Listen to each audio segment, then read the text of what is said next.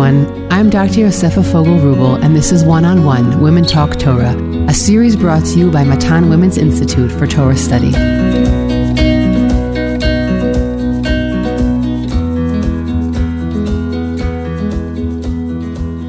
Welcome back to Matan's One-on-One Parsha podcast, where we spend about 30 minutes discussing deep thematic points about the Parsha. Our series on Devarim is titled Dor Hemshech, Messages for a Lifetime. Each episode explores Moshe's educational message for the Jewish people as they prepare to enter the land of Israel. Each week's guest will be someone who herself has learned at Matan and is now passing these educational messages on to the next generation of Torah students. If you'd like to sponsor a podcast episode in honor or memory of a loved one, please contact the Matan office by telephone or email us at podcast@matan.org.il. These sponsorships enable us to keep creating new content. So if you deliberated until now, don't hesitate to be in touch. In this week's Parsha, V'et Moshe continues his historical introduction as well as begins the main speech of the book of Devarim. Moshe tells the people how he begged to be allowed into the land, but was told no by God, and to appoint Yoshua. Moshe implores the people to follow the word of God, neither adding nor subtracting from it. He notes that they have seen with their own eyes what happens to people that don't follow the way of God. He warns of a time when Jews will sin and be exiled, but he also encourages the people that there will always be a way back. Moshe reminds the people of the covenant at Mount Sinai and that this was a brit, not just between God and their fathers, but between God and them as well. Our Parsha also contains the familiar passage of Shema, which declares God's oneness and the reciprocal positive nature of the relationship between God and the generations. Today my guest is Dr. Adina Sternberg, a lecturer at Matan. She was part of the first cohort of Matan Kitzvuni Fellowship, which was created to promote the publication of high-level Torah scholarship by women. The initiative provides female Torah scholars with the support necessary to facilitate their ability to complete a book of Torah scholarship. Adina is writing a book called From Ohel Moed to Yemei Moed, which discusses the various dimensions of the holidays and how they are imported into a modern observance of them. She also studied in the Hilchata program and lectures in the Ephrata College and the Midrasha at Bar Ilan University. Adina, it's wonderful to have you with us today. Thank you, and good luck, Rivi. One of the things that's really interesting about our Parsha is that it contains these two elements. We're still in an introduction, and yet we're also getting to the point where Moshe is really getting to the meat of his speech. And there's a lot of warning. There's a lot of Moshe telling the people not just what they need to do, but also preparing them for the fact that they might fall. And I think one of the most interesting pieces of advice or warnings that Moshe gives the people is not adding or taking away from the mitzvot. He tells them to keep the mitzvot, which makes sense. But this idea of not structuring the mitzvot in a different way than they were given, I think needs some exploring. And I'm wondering what your thoughts on it are. Okay. Actually, the Parsha is a little bit confusing because it kind of takes two of Moshe's speeches and takes the end of the first one and the beginning of the second one. So it kind of is a little bit confusing in terms of its structure. But we start the Parsha with the end of Moshe's first speech, where the main thing I think that he's trying to tell the people is you don't have to worry about entering the land of Israel. It's going to be okay. We know you're afraid. We know the spies were afraid. But there's only one thing you need to know. If you keep the word of God and you listen to God, you will inherit the land. When God didn't want people to inherit the land, they didn't. And when God wanted them to, they did. All you need to do is fulfill the mitzvot. And that's the first main message that Moshe is trying to tell the people. You don't need to worry because it doesn't have to do with how big the people of the land are. It has to do with how big a people you are and if you're doing the things correct. And we'll get back to that in just a second. Afterwards, we have this sort of pause when Moshe finishes one speech and goes on to the next speech. And in the middle, what the Torah has to tell us, which is one of the very few stories in the book of Devarim, is that Moshe goes and puts aside 3 arei miklat, 3 cities of refuge. Like he's trying to tell them, the land of Israel, you come and you keep mitzvot. And I didn't get to go into the land of Israel, but I can already start doing some of these mitzvot. And once I can, I will. I'll do what I can immediately, right away. And then I'll prepare you for the rest of the mitzvot when you actually enter the land of Israel. But I think it's beautiful that he's showing them, he's setting the bar, he's showing them what we call dukma ishit, right? He's showing them how to do the things on his own. And then he'll continue and say, okay, I have more expectations. Come and listen what these mitzvot actually are. But it's a beautiful thing to set an example and say, mitzvot is what's going to help you inherit the land. And here, let me start. Before I pass on the expectation to the people who are listening to me, first of all, I'm going to start myself. I'll do whatever mitzvot I can, even those that have to do with the land of Israel, whatever I can already now. What I can do on the east side of the Jordan, I'll start with doing. Before I come to expect of you, I'm going to do it on my own. So putting that aside, I want to get back to your question about not adding or subtracting from the Torah. Now, I think this is a very interesting concept, which actually appears twice in Devarim. Once in our Parsha, after Moshe says, all you need to do is to keep some mitzvot in order to inherit the land. And then he says, okay, so listen, Shema ve'ata Yisrael, Shema el hachukim ve'el hamishpatim, asher anochi melamed etchem la'asot. Okay, you need to listen, etc. Lo tosifu al hadavar asher anochi metzaveh etchem, ve'lo tigreu mimeno. You don't add and don't subtract from the mitzvot that I tell you. And it also appears later on in Devarim, in the beginning of when Moshe actually starts talking about the specific mitzvot. Now, what I find interesting is that if you just learn Tanakh, you're okay. Because you learn Tanakh, you see some mitzvot, you see people fulfilling the mitzvot, everything's fine. You go on to learn Torah Sheba'al Peh, the oral law, and you're like, whoa, who said not to add to the Torah?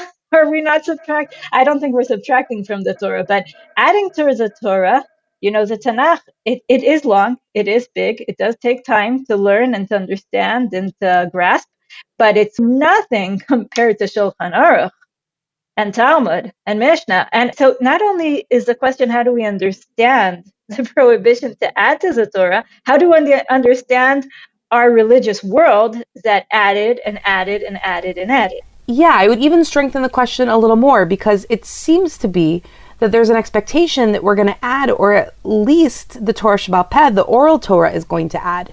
So for example, kashrut, the laws of keeping kosher or the laws of keeping Shabbat are not explicit in the text. And so there's an expectation that Torah Sheba'al Peh, the oral law, is going to come and add something to that. And so I think that when you compare those two bodies of work, it strengthens the question, because there's an expectation that there's going to be additions to the Torah and that humanity is going to be involved in those additions. And then at the same time, what additions are okay or not? And how do we do that and set a boundary to not add? And exactly what you're talking about, all these other additions that we have. And so how does that work? Exactly. Now, I'm not even talking about what you're talking about, which are necessary supplements, meaning you have to have a certain kind of parshanut, because indeed the Torah doesn't give you all the information. But we're not even just trying to figure out the information or trying to define what is a melacha on Shabbos or what is actually a sukkah. How is it supposed to look? I'm talking even more than that. Even after Chachamim tell us what is a melacha on Shabbos, they come and say, but you know what? Let's add in muktzeh. You know, it's amazing. When I was, I think, 10, 20 years ago, if you asked a kid why you're not allowed to do something on Shabbos, his immediate reaction would be, but it's muktzeh. Now I hear kids playing and somebody says to somebody else, aval ze chilul. Okay? So they've gotten this concept that it's a chilul Shabbat. But 10, 20 years ago, everything was muktzeh.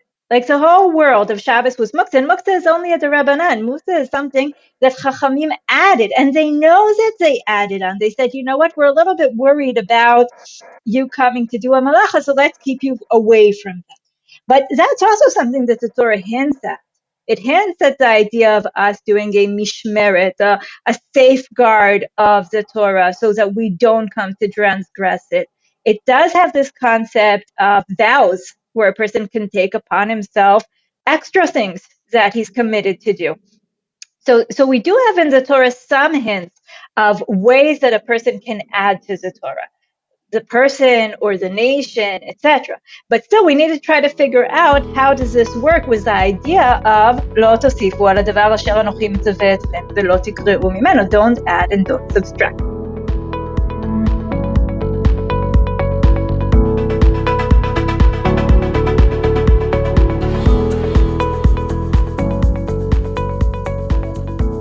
Now, if I ask you, the first thing that comes to mind when you say don't add to the Torah, why not? What's the problem with that? My first reaction is to go to the story of Adam and Chava, that if Adam had actually told Chava about what the commandment had been, as opposed to don't touch this, that hadn't been God's command, then who knows what humanity would have looked like, because she wouldn't have been fooled by the snake, or at least if Adam had said, let's not touch this because God doesn't want us to eat this, then we might be in a better situation. So that's my first association with the danger of adding things, especially with what you're talking about, this difference between muksa and chilul, when it's not explicit that it was something that was added. Exactly. Okay, well, I think that that's something, and if we're talking about learning Torah, I think that's the most relevant point to our life. But before we address that point, I want to talk about a few other points. I think if I think to myself, when I read this, don't add and don't subtract, the first thing that I actually think about is, you know what? The Torah is perfect. The Torah embodies God's everlasting wisdom. This is a piece of art. This is a work of the mastermind. And you're coming to touch it? I mean, imagine if someone comes in to a museum, okay, gets to the Louvre and sees the Mona Lisa and says, it's beautiful. You know what? I want to add some lipstick. The mere idea of someone coming and touching this piece of work, touching this amazing, complete, perfect piece of work is like appalling. It's how can you even think about the idea of touching this? Like, this is the first thing that I would say. You know, the Torah embodies God's wisdom. Don't touch it. Don't take away. Don't add. I think of, sometimes when we do things and we do a piece of art. You said I was writing a book, okay? I just gave in the manuscript. I wrote a book. I thought how much... Mazal tov. Thank you. How much time did I think of every word and every paragraph and how I'm going to build it and how I'm going to present it and what I want to say, but what I want people to hear and how I need to present it. And, if somebody just came and said, you know what, let's take off this chapter. Now, they might be right because, I'm human and maybe I didn't think of things all the way. But to think of doing that to God, how dare you? Okay, so that's like my first thought.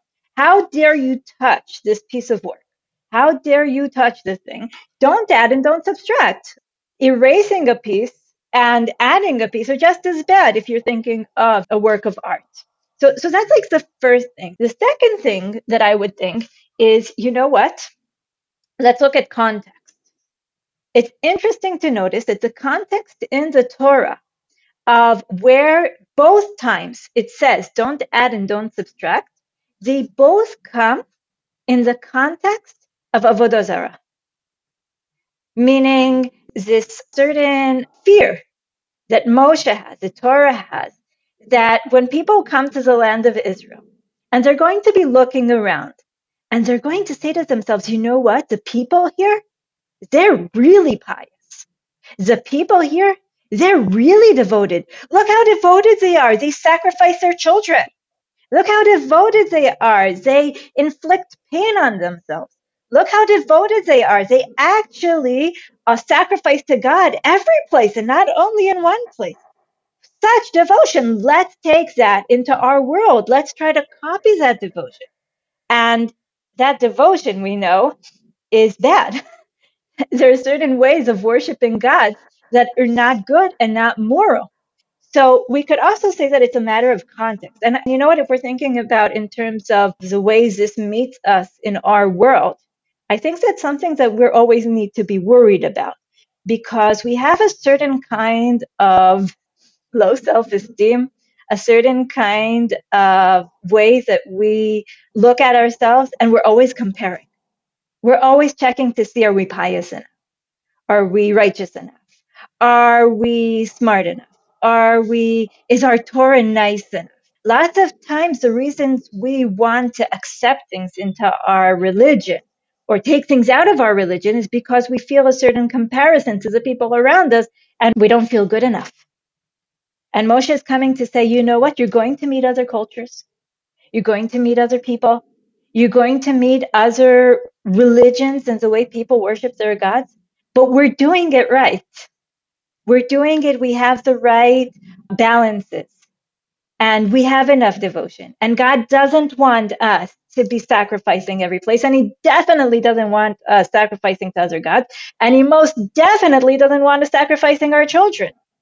So if we stick to God's guidelines and stick to the framework that he gave us, we'll be immune against trying to please the world and all the other cultures and what everybody else is trying to teach us that they're better than us. So that, I think, is the second way, I think, to understand this command in its context.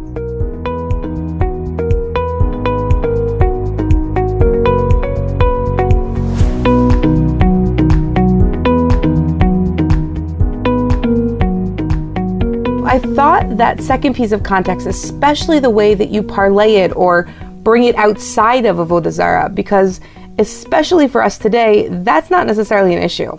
I don't know very many people that are like, oh no, I can't sacrifice my child. God thinks I'm bad or not good enough. But to be able to bring that into a modern context, I love how you did that.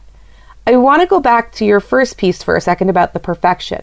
I'm curious what your thoughts are about how that idea works in connection to the idea that God partners with us in Torah. So what Moshe is doing here is preparing the people for a level of independence. Where is that line in terms of what Chazal do? Where is the line in terms of my own personal observance? Like you mentioned, taking on different vows or different levels of observance personally. How do I know if I'm doing the right thing? And how do I make sure that I'm not tarnishing something? It's almost like a coloring book, right? That I'm being told color, but don't mess up.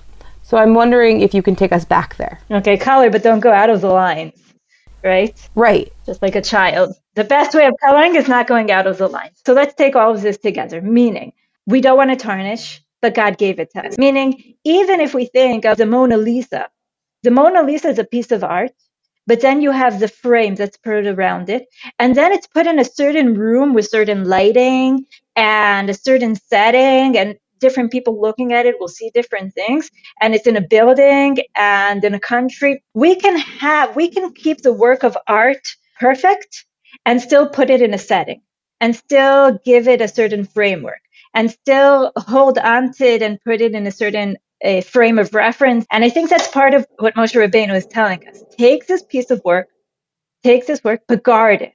And the way you guard it and the way you implement it in your life and the place you put it in your life, that will be dependent on you. That will how you safeguard it and how you keep it. But then we go back to what you said about Adam and Chava. Many commentators see what happened in the story of Adam and Eve as the first example of what happens when you add to the Torah.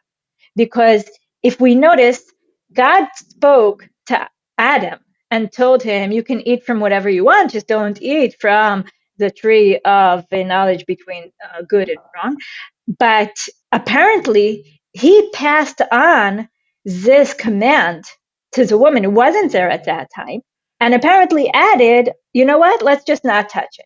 Except he didn't say, God told us not to eat, and I want us also not to touch to make it easier for us. He said, God told us not to eat and not to touch.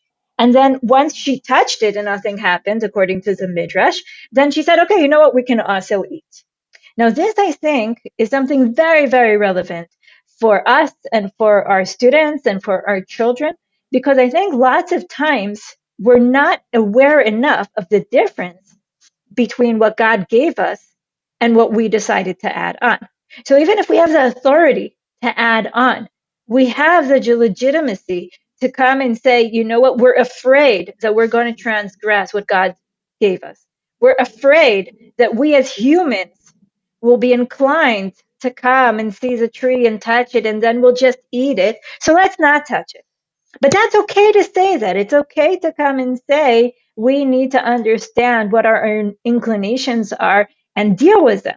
Okay? When someone's on a diet, they don't say to themselves, you know what, I'm going to have the house full of chocolates and cheeses and all kinds of muffins and cakes, and I'm just not going to eat. Lots of times they'll say, you know what, I know myself, and if I have these things in the house, I'm going to eat them, so I'm not going to bring them in the house.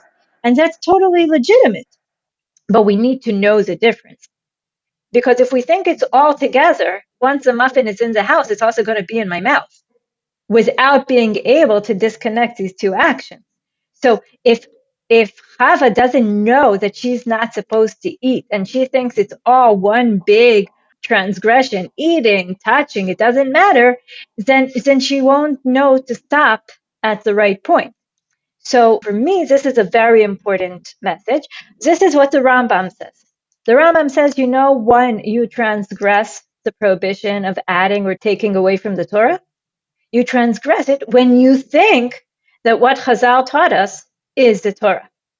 Meaning, you're not transgressing by actually adding, you're transgressing it if you're not aware that it's an addition. Because you can say to yourself, okay, the Torah tells us X, and we're adding X plus 1. That's okay. But if we think that X plus 1 is X, that's when we're touching the masterpiece. That's when we're touching this piece of work. That's when we're saying that we're not only partners with God, but we're trying to draw his picture. But not only are we trying to draw his picture, and maybe not making it as pretty as it would have been, but we're misunderstanding God's intellect, and we can also from there get to doing things wrong. Now, what I love about this Rambam is that he passes a lot of responsibility to the people learning Torah. Because what the Rambam is saying is, it's okay. We have the Oraita, we have the Rabbanan, but you have to know the difference. Now, to know the difference, you have to learn. To know the difference, you need to know what it says in the Torah. You actually need to know what the Torah says. To know the difference, you need to be able to understand the difference. It's not difference between Pshat and Drash, but it's difference between when Chazal give us a parshanut of the Tanakh and when Chazal give us a gader, a fence around the Torah. But that's something you have to learn in order to know. So it gives us a lot of responsibility to learn, and it gives us a lot of responsibility to understand what does God want from us and what do we as people demand from ourselves in order to better implement what God told us. That was my first reaction when I'm listening to you talk about the Rambam, is how much responsibility the reader, the average person, has. And I'm wondering what you would say. I know that you have a different hat that you wear in addition to being somebody that studies and teaches Tanakh, which is the Torah Sheba'al Peh and halachic side of things. And that phrase that we hear both as people who teach Tanakh and also people who learn or teach halacha is that, well, it's just Chazal, or that's just the Derabanan, or, that's just the Midrash. Perhaps in the quest to educate ourselves to the differences, I think that sometimes we can fall into the trap of dismissing Chazal, whether it be halachically or it being Midrash and Pshat. And I think that that can sometimes put us into hot water in terms of our halachic observance or Jewish practical observance, but also in the terms of the way that we see Torah. And I'm wondering how you, as somebody who does so much learning and is such an independent thinker, how you would continue to uphold your respect for Chazal in this process. Okay, that's an important thing. First of all, I think language does have a very important role here. Meaning that just the Rabbanan is different than saying this is the Rabbanan. Meaning the just is the belittling. It's kind of saying, the Rabbanan isn't important. But the Rabbanan is very important. Chazal, if there wasn't a building and guards around the Mona Lisa, we would not have the Mona Lisa. So if we don't have Chazal guarding the Torah and helping us implement it, then the Torah would have gotten lost. And even though really I am both a very loving Torah learner, a Tanakh learner, I love Tanakh and I love Pshat. And I'm also very, very committed to Torah Sheba'al Peh and Halacha. And I admit it's not always easy to find the bridge between the two. But I keep on reminding myself two very important things. First of all, those who brought to us the Torah and its meaning are Chazal. Those who decided to pass it down, and what is the meaning of the text, those were Chazal. We have to have a certain faith in the process. That a person came to Hillel and Shammai and he wanted to do the Torah, but he wanted only Torah Shebichtav without Torah Sheba'al Peh.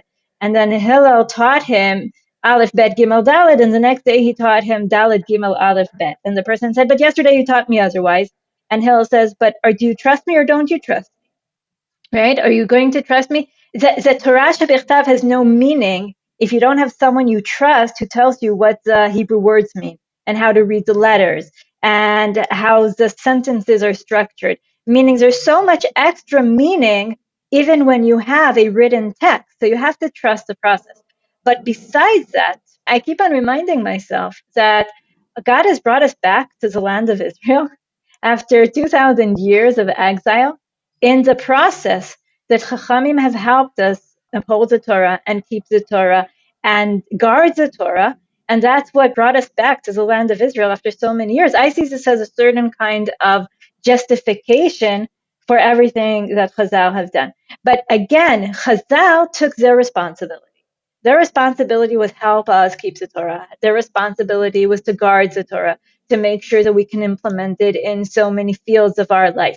But it's our responsibility to know what Chazal did.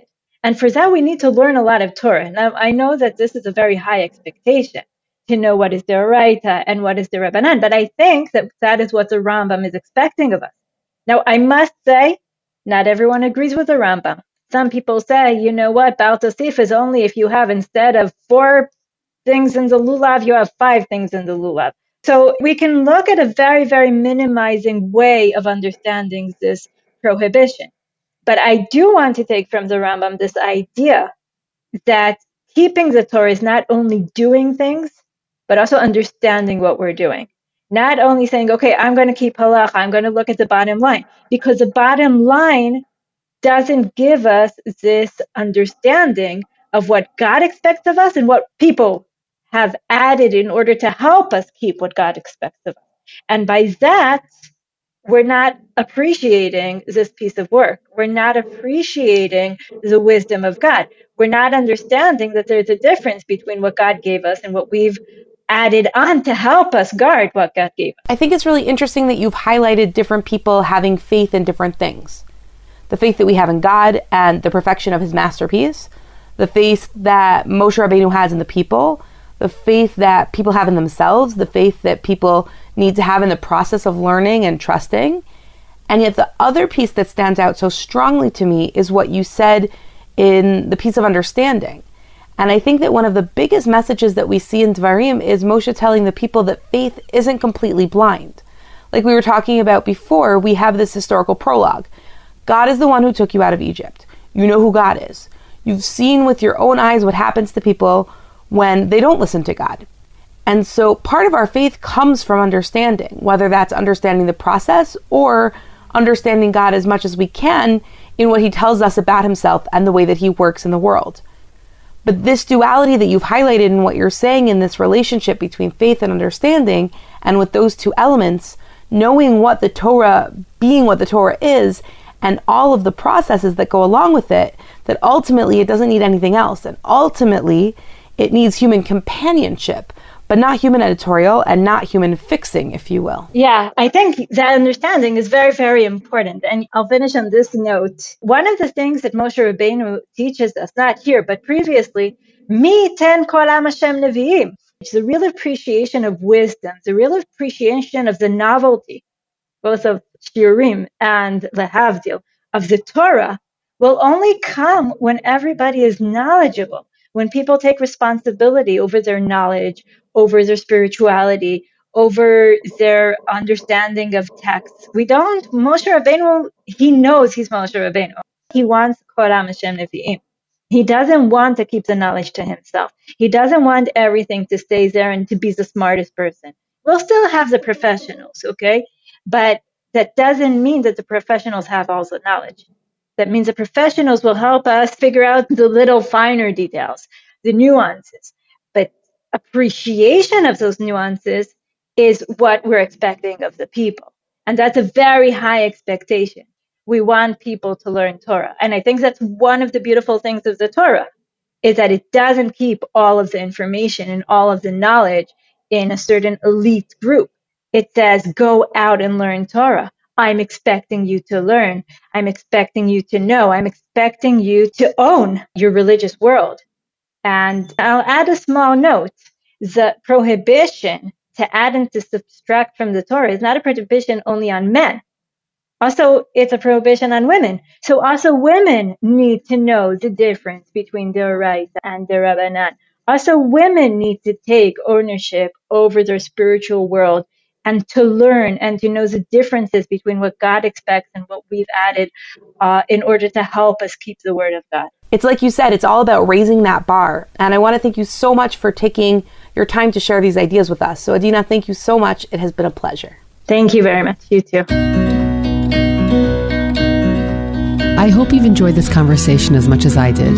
I'm Dr. Yosefa Fogel-Rubel, and this is One-on-One Women Talk Torah, a series brought to you by Matan Women's Institute for Torah Study.